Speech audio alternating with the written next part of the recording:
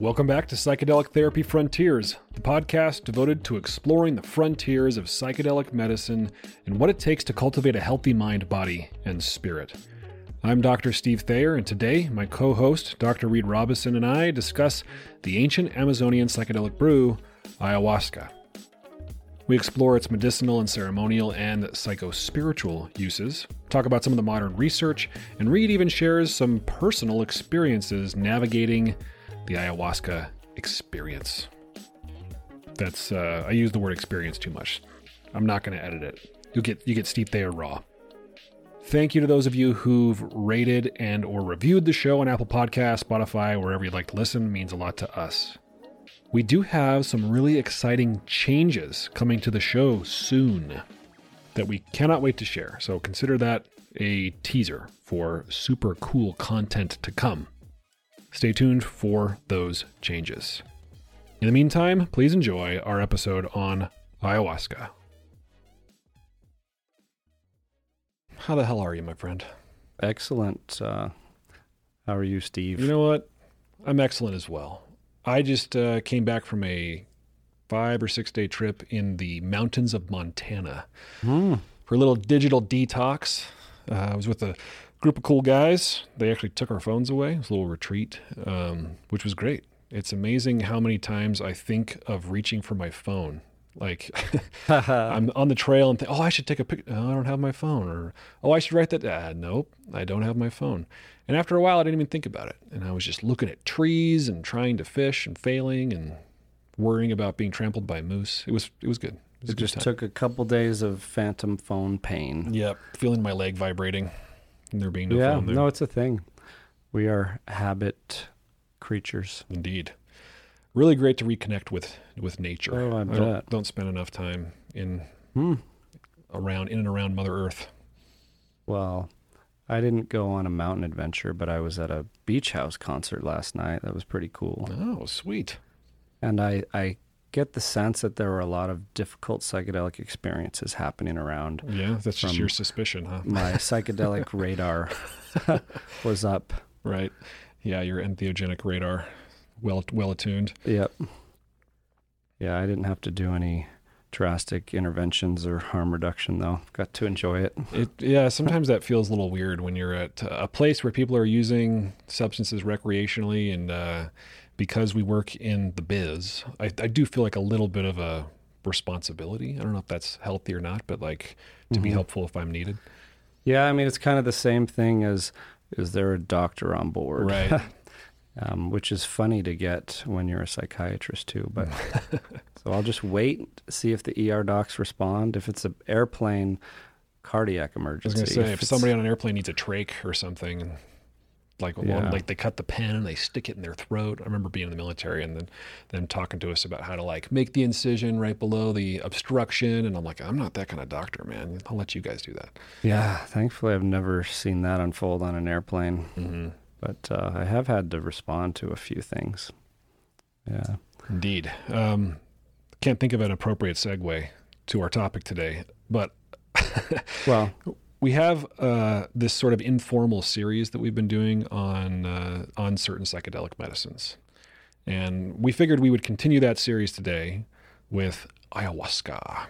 We had a DMT episode, which, DMT being the active and psychedelic ingredient in ayahuasca, but thought it might be useful to dedicate some time to the plant, the vine itself. Yeah. Should we go through the whole list eventually? Shulgin's list of alphabet soup of psychedelics he created or learned to know and love? No. I don't think so. Yeah, but or maybe, who knows? What's your favorite psychedelic, Steve? So many to choose from. We were joking around about this before, and I said something extremely awkward. It was, my favorite psychedelic is the scent of my wife's hair. I love the non-ordinary state that puts me in. So if any of you are squirming, you're welcome. I hope she's listening. She doesn't listen to my podcast. She supports me, but that's not true. Mm-hmm. In fact, she shared it with my oldest son the other day. And she's like, are you ever curious about what your dad's up to? Maybe you should listen to his podcast. And I got the stamp of approval from my 15-year-old. So. And then one of your other kids drew us once. Yeah, I forgot about that. It was a flattering drawing, much Yeah. better than the drawing that same child gave me one time for, I think, Father's Day. It might have been spontaneous, but there was this drawing of me with a cape and my beard and my bald head, and the title was Captain Fartbeard. Uh, I love my kids. I cherish that one. That's a good nickname. I think I'll start a band called Captain Fartbeard. I think it would do well.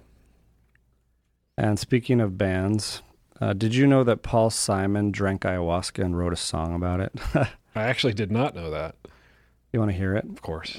I'll Sing sing it- this sing sacred it song first, for right, you. yeah. No, I'll just read it or rap it. Okay, it's called Spirit Voices. Some stories are magical, meant to be sung, songs from the mouth of the river. When the world was young, and all of these spirit voices rule the night, I drank a cup of herbal brew, the sweetness in the air, combined with the lightness in my head, and I heard the jungle breathing in the bamboo. Heard the jungle breathing. Synesthesia. I was going to say, that sounds like ayahuasca to me. Yeah. You know what I find really cool about ayahuasca is it's one of the psychedelics that is kind of revered for its ceremonial and spiritual properties and rarely used recreationally. Not that I'm saying there's anything wrong with like the varieties of the psychedelic experience and people's right to explore the consciousness, but I just mean it's like it's respected for its psycho-spiritual power and its indigenous roots. Yeah, it's one thing that sets it apart. And along with other psychedelics during what we've been calling the psychedelic renaissance, it's experiencing a lot of attention. And so you get people going down to South America, Central America to have these ceremonial psychedelic experiences because of these unique properties that you're referring to. Like it's you're not going to see a lot of ayahuasqueros at a rave handing out cups of this disgusting, usually not very tasty tea, right? Yeah. I've got another quote for you if you'll allow it. I'll allow it. Bear with me because it's from Jack Kornfield, one of my favorite teachers, meditation gurus. But he talks about, he said a lot of people use psychedelics in mindless or misguided ways without much understanding. The spiritual context gets lost. It's like taking a synthetic mescaline pill and forgetting the 200-mile desert walk and months of prayer and purification the Huichols use to prepare for their peyote ceremony. Some modern explorers like Stan Grof and Ram Dass have a much greater sense of the power or the force that one may confront. One needs to respect the depth of these experiences and make a conscious commitment to the full journey of spiritual change. 1993. Wow. It reminds me of the Jung quote that we've often uttered on this podcast, beware of unearned wisdom when referring to psychedelic experiences. You know, people taking quote unquote shortcuts Yeah. to unconscious content. And Jack Kornfield has my favorite book on that topic, After Ecstasy, The Laundry. It's just fascinating. Like, I recommend it a lot for people's integration and preparation for that matter. Just like it drives home like nothing I've read, the importance of both the preparation and integration, the long game. Like it talks about how if you're in some of these Eastern traditions and you have a guru or teacher, it's better if they're very far and you have to travel several nights over hills with your belongings on your back to go see them because you will value it more. Yeah. You know what that makes me wonder is with if you were approaching psychedelics, ayahuasca included, for the purpose of spiritual growth or mental healing, you know, psychological healing, I don't think there is any other game but the long game. Yeah. Right? I mean, people go down for these ayahuasca ceremonies with lots of different intentions and hopes. A lot of them being like, I hope this intense experience cures me. I hope it changes me. I hope it takes my pain away. I hope it teaches me something I didn't already know. And it can do a lot of those things. But like we often talk about on this show, it's not the end point, right? If anything, it's the beginning of a new, I don't know, branch on your path. Yeah, I love that. It's one of my favorite questions to reflect on personally and to give to other people is like, it's one thing to feel an outpouring of love during an ayahuasca ceremony, but does it change the way you give and receive love when you get back home? Does it change the way you show up in a more loving way after the ceremony? Yeah. So when we talk about integration, right, that's what we're often talking about. Taking what you experience in the ceremony and then trying to integrate it into day-to-day life, sober life. Yeah. And that process, like the psychedelic experience, spiritual journeys are not without risk. Like you don't go up without coming down, or like coming back down the mountain. And that can be a rocky journey sometimes. I think this is especially the case with ayahuasca. Ayahuasca is this sort of mini hero's journey, right? Yeah, a process of death and rebirth, which is even baked into some of the nomenclature. Like, I don't know it perfectly, but I have it written down here.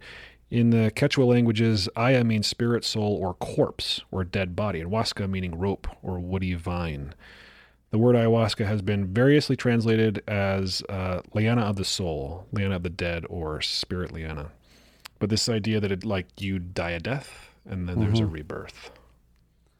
Yeah, it is. And the journey itself, there's this macro hero's journey in the call and the preparation and like the returning with gifts integration. But there's also this kind of microcosm of it during the experience where you're sitting there, like ingest the spirit vine, wait for it to kick in. But then the perceptual changes, initially, that first 90 minutes can be quite difficult. I think that's the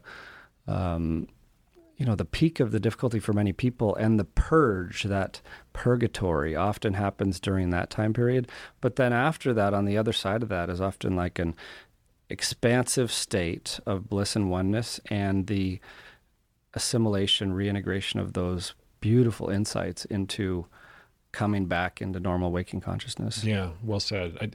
I feel like that course of the experience of come up, peak, come down is common with psychedelics, just because the way they're, if you want to get physiological about it, the way they're metabolized. But that purgatory aspect, like the purge, is, I don't know that it's exclusive to ayahuasca. People will purge on other psychedelics. We've got people puke on ketamine, but it's for the ceremony. It's been, especially if you listen to the shamans that have been holding this medicine for thousands of years, it's integral. It's like a part. It's an important part of that trajectory of experience. Which is interesting to me, because having sat in a lot of ayahuasca ceremonies, a lot means different things to different people, but there have been plenty where no one purged, purged by vomiting during the ceremony, even though the medicine team, the shamans, had set up this context of when you purge, you're going to take it, follow this candle path over to this place where you're going to dispose of it with a prayer, and very beautifully ceremonial, but no one did. And then I'd say most ayahuasca ceremonies I've sat in, it's less than half of people who have. In my own experiences, it's been the minority where I've thrown up. But the answer to that from I think shamans and scientists alike would be that you can purge in many different ways. It might be shaking, yawning, crying, diarrhea. Yeah, I heard one shaman comedically say that if you if you vomit and crap at the same time, we call that the gold star. Good job. Yeah, congratulations. Well done. And I said you missed an opportunity there to call it brownie points, and he thought that was gross and hilarious. So yeah, many ways to purge, energetically and physically. Yeah, and another thing I really appreciate about ayahuasca, and think we can learn from that tradition and apply in other psychedelic medicine contexts, is how much attention is paid to preparation, both the physical, the psychological, the spiritual prep, including your diet. Yeah. So this is a good time, I guess, to talk about the dieta, the ayahuasca diet, because, you know a lot about this. You've studied this, have some thoughts on this. maybe Yeah. give a little intro for our listeners. What is typically meant by the ayahuasca diet?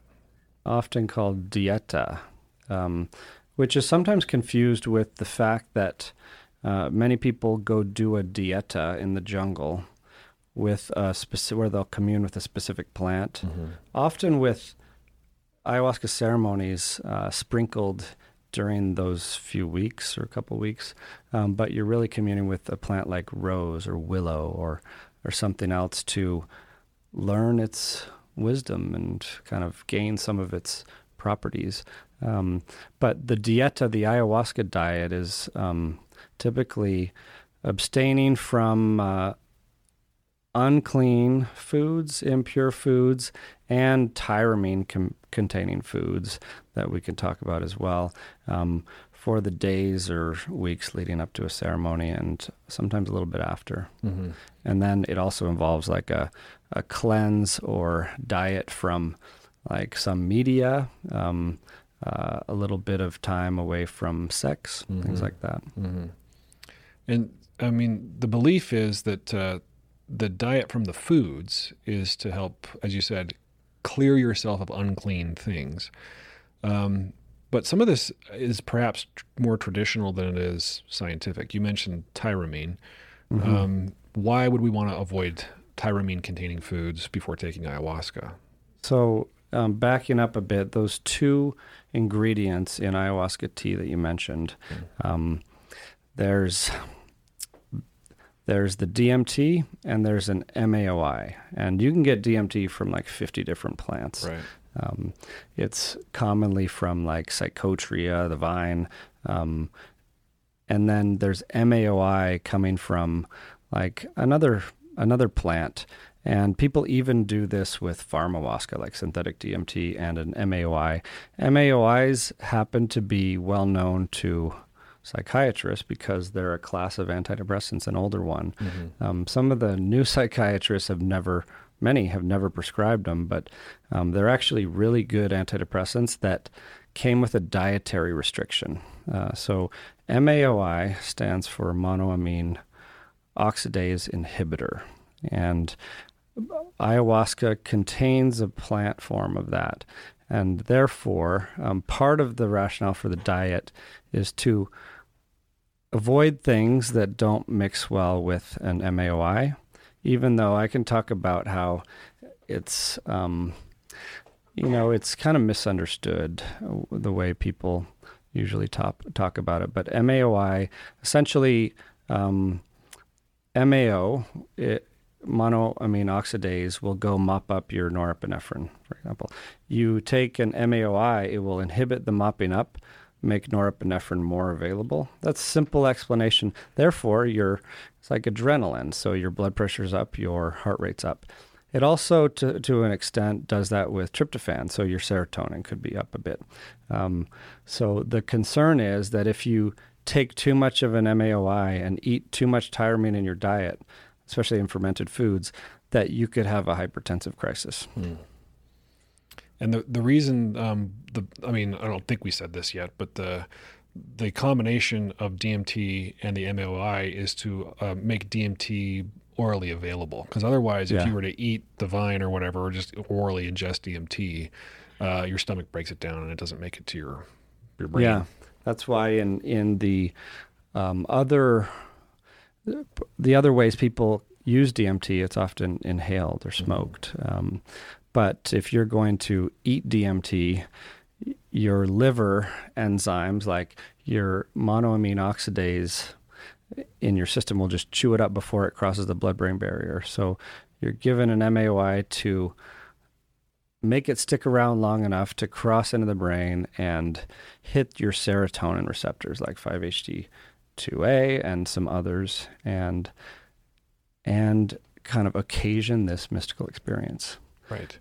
But the interesting thing so there's the diet from a shamanic perspective, the psychospiritual prep.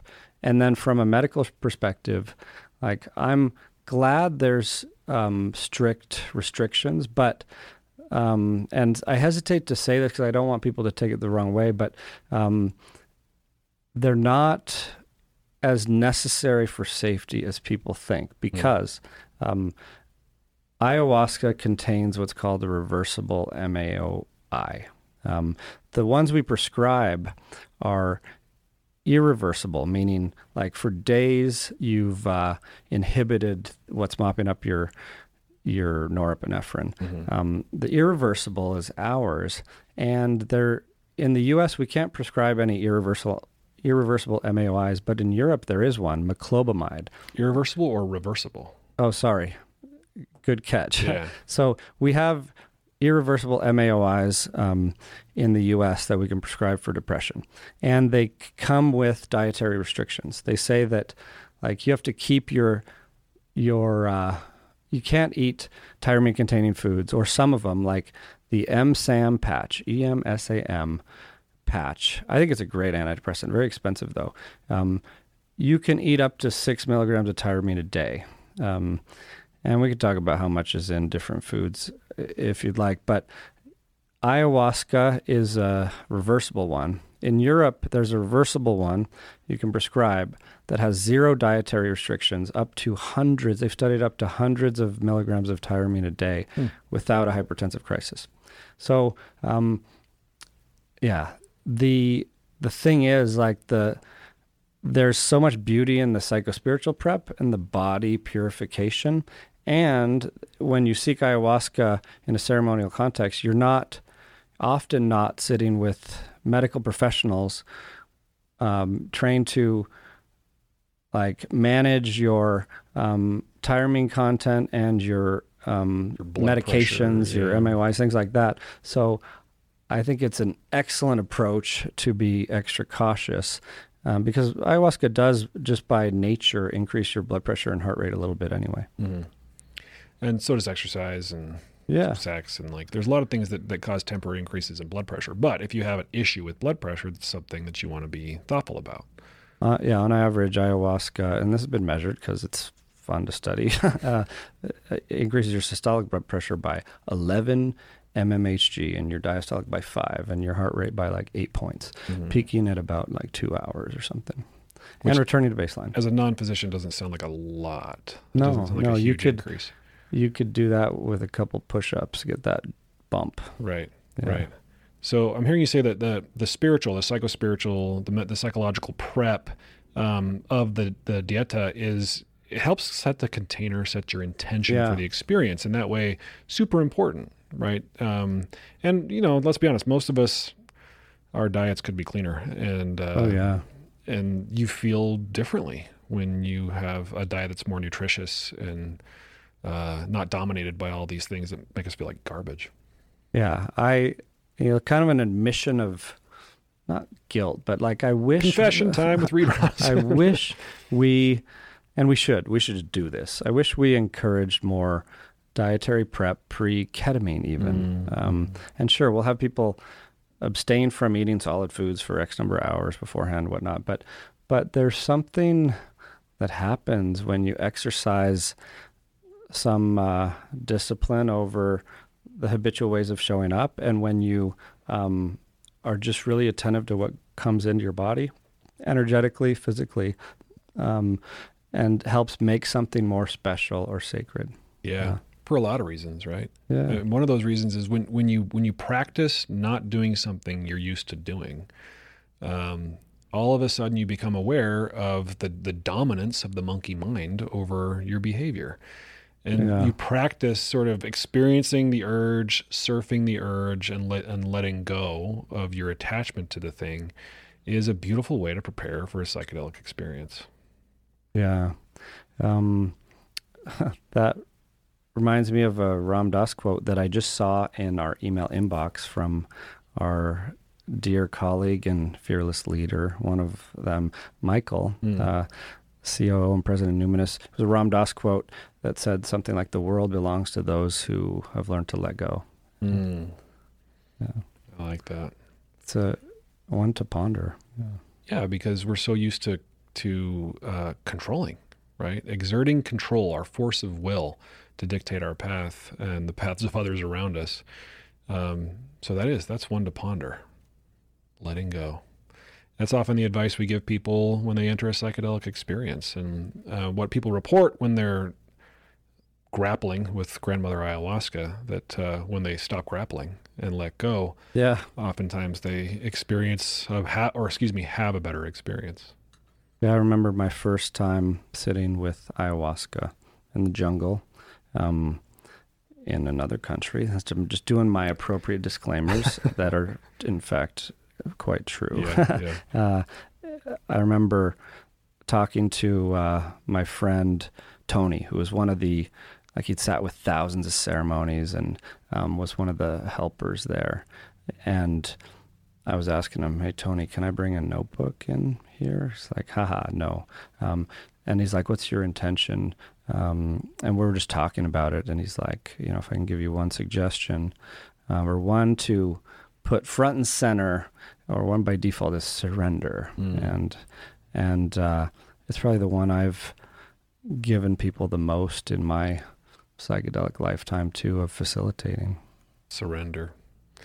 And so somebody's listening to this podcast, they've never done a psychedelic. They certainly, have never done ayahuasca. What's the value, Reed, do you think, of surrender in an ayahuasca experience? Yeah. So, the world's going to change, right? You're ingesting a medicine that will bring about an altered state of consciousness, one that can be quite therapeutic and spiritual, like consciousness expanding, perhaps. But if you fight it, that will be quite distracting and quite difficult. And so the only real way to go through that experience is to kind of buckle up and relax into the flow of that wild ride. Yeah. That's relax into the flow of the wild ride. So one of the things I did in Montana was float a river. And this wasn't cool. an aggressive river. We were on, Walmart purchased inner tubes lashed together haphazardly. But when you're on a river like that, it sort of takes you where it wants to take you. And it can be exhausting if your objective, for example, was, I need to be in the center of this river the entire time. So if I ever come off center, I'm going to swim back or paddle back to center. I'm going to fight the current of this river. I'm going to swim upstream because I don't want to go downstream. That is exhausting. You can make a little headway, but ultimately you'll have a better time of it if you go with the flow. Yeah, it's it's a mantra that I have tried to integrate into day-to-day life, not just thanks to ayahuasca, but thanks to, other psychedelic medicines and other practices that encourage surrender, like contemplative and spiritual practices. Because I love the idea from Taoism of that there's this unseen river flowing underneath us.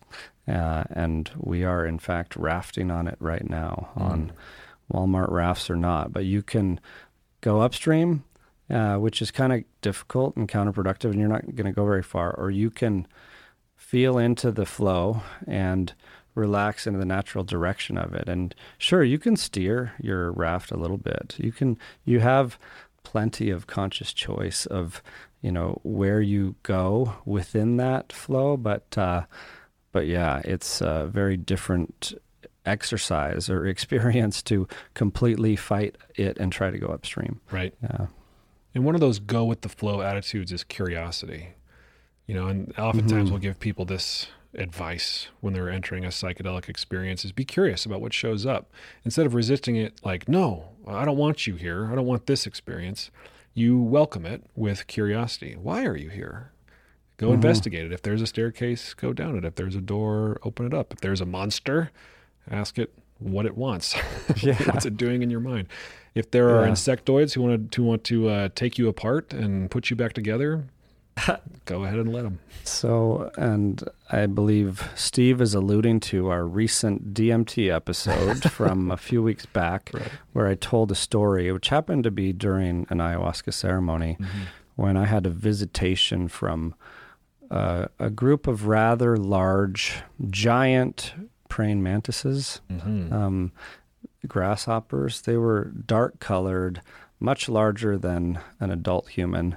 And at first we're on the other side of this window, But then pretty soon they went through the window, and with their large praying mantis head and their little pointy finger hands, they started picking apart my body. And I remember even thinking, like almost laughing to myself during that experience. I was like, I'm so thankful for having tools. I'm so thankful for having experience in this state with this medicine and these medicines, and thankful for that I can remind myself to surrender, because like I could see how that would be terrifying. And yeah. That sounds pretty freaking terrifying. I quite enjoyed it. It's so interesting for me to hear that, right? Because the way you describe it, it sounds like a horror movie. Like this is out of that movie, A Quiet Place, or is that yeah. These giant, bug-like aliens come down and take us apart? Yeah, but then what was left of me as they picked apart this exterior form, after I reminded myself to, be curious, like you said, surrender. This is, in fact, a medicine that I ingested, and I'm not actually losing my body forever. But after they picked it apart, what was left was this, this soul, just like buzzing with energy and sparkling. It could actually move more freely after that, without the constraints of like a tense, body formed by, all of our patterns and movements and habits and things. So it was a really profound experience too, right. and joyful in many ways, even though I was getting eaten by large insects. One of the questions I get from people when they find out what I do is, why would I want an experience like that? What would an experience like that do for me? Why does the research that's been done show a connection between experiences like that and a decrease in certain mental health symptoms like depression, alienation, and anxiety? And so it's a really good question. And I know there are a lot of ways to answer it, a lot of different opinions, but one thing I've been thinking about lately is that ayahuasca and medicines like this can give you a direct experience with another reality or something beyond your normal waking consciousness, a direct mystical experience that mystical experiences are at the heart or root of spiritual traditions through the ages. And here we live in a time when we can occasion that. And what happens after those, as we've seen from the studies and we can talk about, is often not just a profound deepening of spirituality, but a progression in personal development that's leaps and bounds around normal day-to-day life. Yeah, it's almost like it connects you. It's a remembering of who you are, right? Then you see people, as you alluded to, Reed, make decisions about their lives that line them up with physical and mental health, sort of automatically, right? That you go to your doctor and your doctor tells you to sleep well, eat right, and move and exercise, and people start doing stuff like that after ayahuasca. There's great data that people after one ayahuasca experience are a lot less likely to drink alcohol if they've had problems with alcohol, a lot less likely to smoke cigarettes if they've had trouble with cigarettes. A lot more likely to eat nutritious foods and stay away from things that are not as nutritious. And we don't have to be told, right? Maybe grandmother tells them. I'm referring to grandmother ayahuasca because that's one of the traditions around this the energy that's inherent in this particular psychedelic. But yeah, the people just make better choices. I had a really neat experience once of getting to go to an ayahuasca ceremony and participate in it with my brother and my son, who had become an adult and wanted to experience this. And I remember when the medicine kicked in, remember him leaning over and chuckling because I had them on each side of my mat, and my son Dallin leaned over and he's like, "Isn't it crazy that this medicine is illegal when it gives you tips about how to live life in a better way?" Like talking about how it gives you nature connectedness and more loving interconnected view of other humans and ways to improve oneself. Yeah. Yes, Dallin, it is crazy. It's crazy. So there was this study I came across recently that I thought was pretty cool at answering the question that you just asked of why would someone want an experience like this? It was a study of Tibetan monks who had psychedelic experiences and just surveyed these drug literate Tibetan monks. It was like in the early 90s across multiple psychedelics, but one was to show glimpses of possibilities beyond yourself, like seeing life from a broader perspective. 2 was seeing how we create these narrow confines of our life, these patterns, these self-limiting beliefs, or they got layered on us and we maintain them. And 3 was feeling connected to others in a new way, like that oneness, that loving kindness that comes from it. And I guess that was number 4 too, is deep feelings of love and connection beyond this duality or beyond the human form, like feeling into others that way. And then lastly was glimpsing a broader version of yourself beyond your individual self, human form. Yeah. Yeah. I mean, if I had to design an experience for somebody who's depressed that might help them with their depression, it would look a hell of a lot like that. Yeah. And there have been studies, like you said, where there was even a study outside a psych ward that gave ayahuasca and measured, compared to placebo, measured changes in depression that happened within hours and lasted at least the week that later that they measured it. Right. And suicidality decreased. Right. Yeah, there was one study that I looked up. They had, 2012 study with alcohol users. So this is kind of what I was referring to earlier, that those who had had this one ayahuasca experience reduced their alcohol intake, ate healthier diets, enjoyed improved mood and greater self-acceptance, and felt more loving and compassionate in their relationships. 74% of the ayahuasca users said they had a relationship with and received ongoing guidance and support from the spirit of ayahuasca. They maintained their relationship with the spirit of the medicine. Yeah, that reminds me of the Ayahuasca Project, and maybe this data is from some of that, but I think Grob in the 90s, one of the big studies, it was of the UDV ayahuasca church in Brazil, and it surveyed members, at least going to one of the centers, and of the people who had consumed ayahuasca in this context, every one of them said that it had resulted in significant personal transformation. There were no, it's a small study, but they didn't find any active mental health diagnoses in the sample, but they found a dozen or so in this small sample that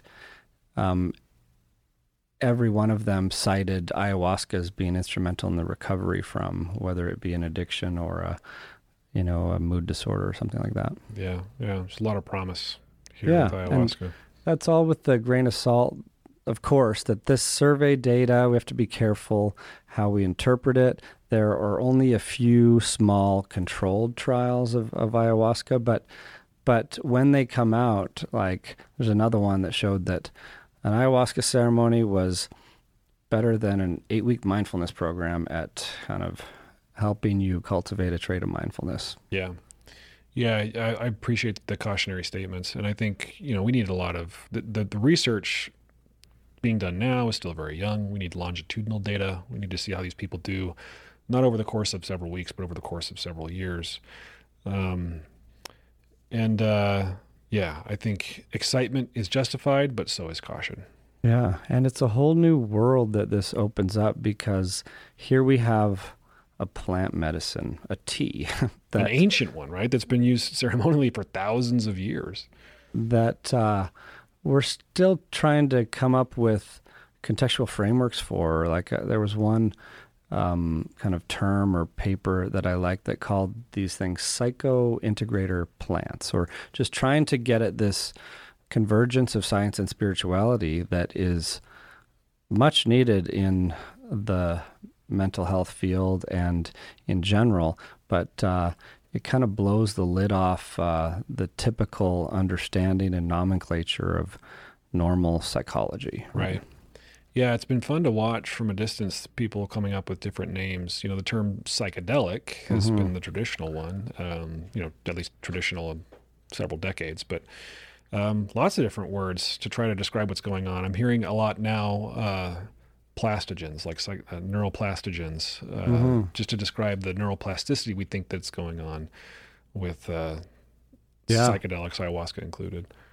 And it's fascinating, too, as these fields converge, to see that, like, serotonergic psychedelics, like the classic psychedelics, are hitting this serotonin system that is implicated not just from psychedelic studies, but otherwise as a mediator of spiritual experiences. I think it was even Rick Strassman in one of his books or papers. I saw you have his book on the table next to you. His new one here, the Psychedelic Handbook. Shout Unsponsored out. plug for Rick Strassman. You're welcome, Dr. Strassman. Yeah, he was just on Joe Rogan the other week. I'm not all the way through his 3.5-hour conversation, but it's been fun what I have listened to, because it's all about his journey and lots of DMT stories.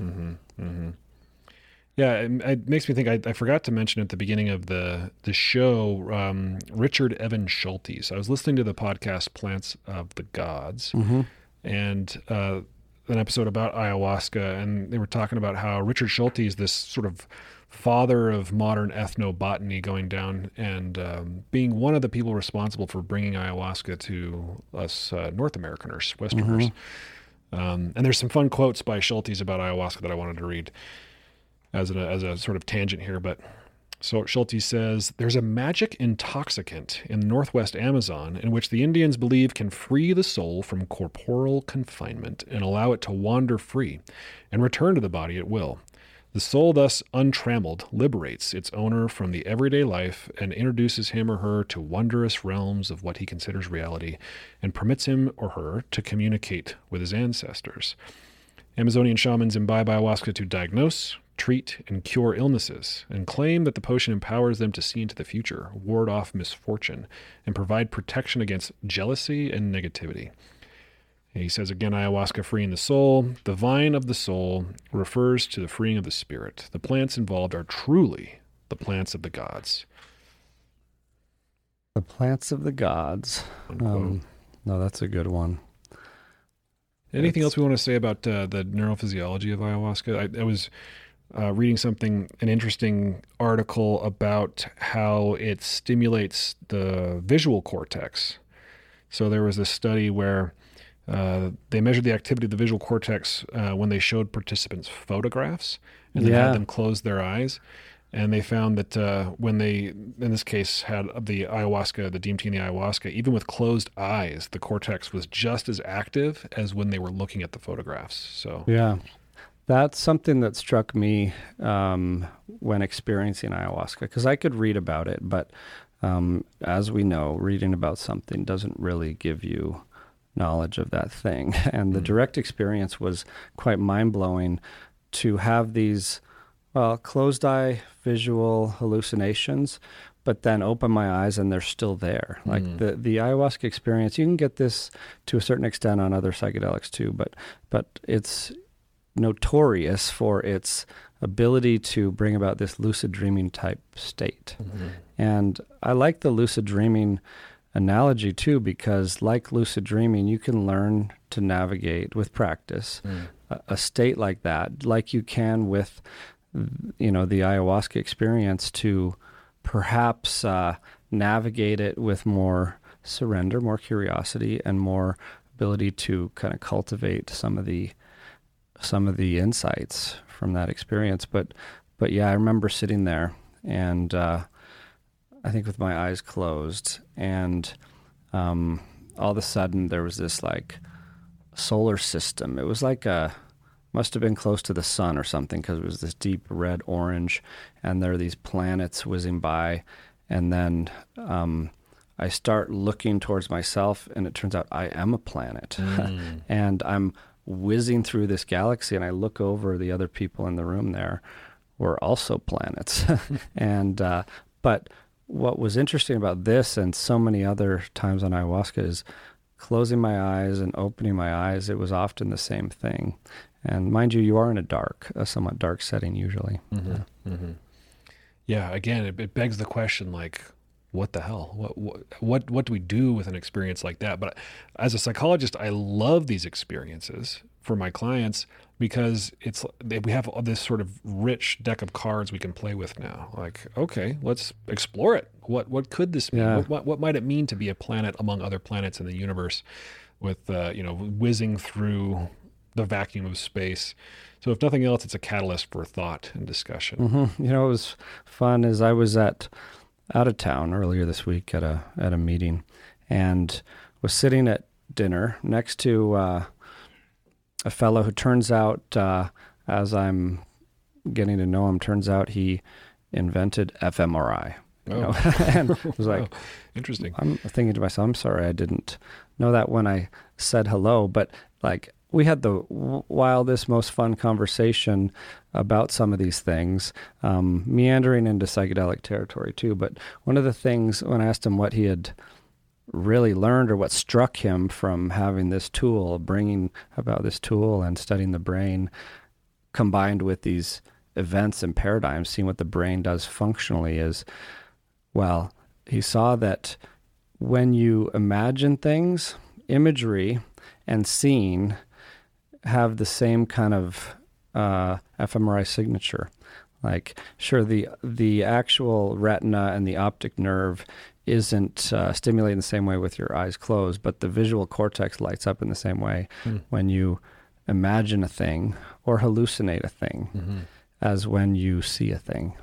I wonder if that's universally true, because you and I talked before about this, that some people, like when you ask them to call up an image in their mind, their pupils will dilate or constrict, I can't remember, but some people's won't, to imply that like certain people have a difficult time calling up images in their mind. Yeah, and sure, there are individual variations in like how we process that, and your the kind of innate and kind of environmentally influenced abilities of your visual cortex and predisposition to use that versus other routes of learning and memory. But I think it's something it's an example of how psychedelic studies are, like Stan Grof said, kind of like the telescope is to astronomy for the field of neuroscience. Yeah, so much more to explore and to learn, because these individual variations are important to consider, right? Psychedelics are not for everybody. We've uttered that cautionary statement many times in this podcast, but ayahuasca included, right? Not for everybody. Yeah, yeah, it's one that is certainly less accessible than others because of the dietary restrictions, that long preparation time, and even more because of the rule that most ceremonies will have it, you can't be on any other medicines, especially psychiatric medicines. Like there are some exceptions, like often shamans and retreat teams will let you come in on certain hormone or thyroid treatments, perhaps. And I've done a lot of consulting for shamans on physiologically what might be okay with ayahuasca and what might not. Like sometimes certain types of antihypertensives might be okay, but as a general rule, if you're on an antidepressant, you're not going to be accepted into an ayahuasca retreat, which makes it highly hard to access for someone on those meds who might need some help getting off. Yeah. And the concern there with SSRIs, as an example, is blunting of the effect. But is there a concern about serotonin syndrome? Or? Well, there is, again, a theoretical one, because, both the MAOI activity has, like I mentioned just very briefly, the tryptophan. It inhibits the mopping up of tryptophan it stimulates more tryptophan, and if you have it from medicine or dietary sources or other ways of getting more serotonin, there's this thought that you might accumulate too much. And so theoretically possible. But I have met shamans who said they would navigate carefully with the right people and the right medical team on board. Ayahuasca for people on certain meds. Yeah, so not a complete no, but for, like you said, it's not as accessible as maybe it's also not legal in the United States. That makes it a little harder to access, but it's something like, compared to ketamine, where you can be on more medications and they play better. Yeah, but it's a really unique one, I think, in that dreamlike state we're talking about, and in this symbolic content. Like you're in this, what did Carl Jung call it? Transcendent function of, like, you're in this realm where you're accessing both the unconscious and the conscious, and you can weave them together into like normal waking consciousness to bring some kind of insight or revelation or connection with you. Well, Reed, anything else you have in your pile of notes there that you wanted to talk about with respect to ayahuasca? I think maybe a quote from William James, who talked about father of modern psychology. Yeah, and like kind of a champion of altered states of consciousness. He said back in he was born in 1902. He's sometime in the 1900s. He said, "The whole drift of my education goes to persuade me that the world of our present consciousness is only one out of many worlds of consciousness that exist, and that those other worlds must contain experiences which have meaning for our life." And then he went on to say, "The further limits of our being plunge, it seems to me, in an altogether other dimension of existence from the sensible and merely understandable world. Name it the mystical region or the supernatural region, whichever you choose. So far as our ideal impulses originate in this region, and most of them do originate in it, for we find them possessing us in a way we cannot articulately account. We belong to it in a more intimate sense than that which we belong to the visible world, for we belong in the most intimate sense wherever our ideals belong." I know this is a complicated quote, but yet the unseen region in question is not merely ideal, for it produces effects in this world. When we commune with it, the work is actually done upon our finite personality, for we are tuned into new men and women, and consequences in the way of conduct follow in the natural world upon our regenerative change.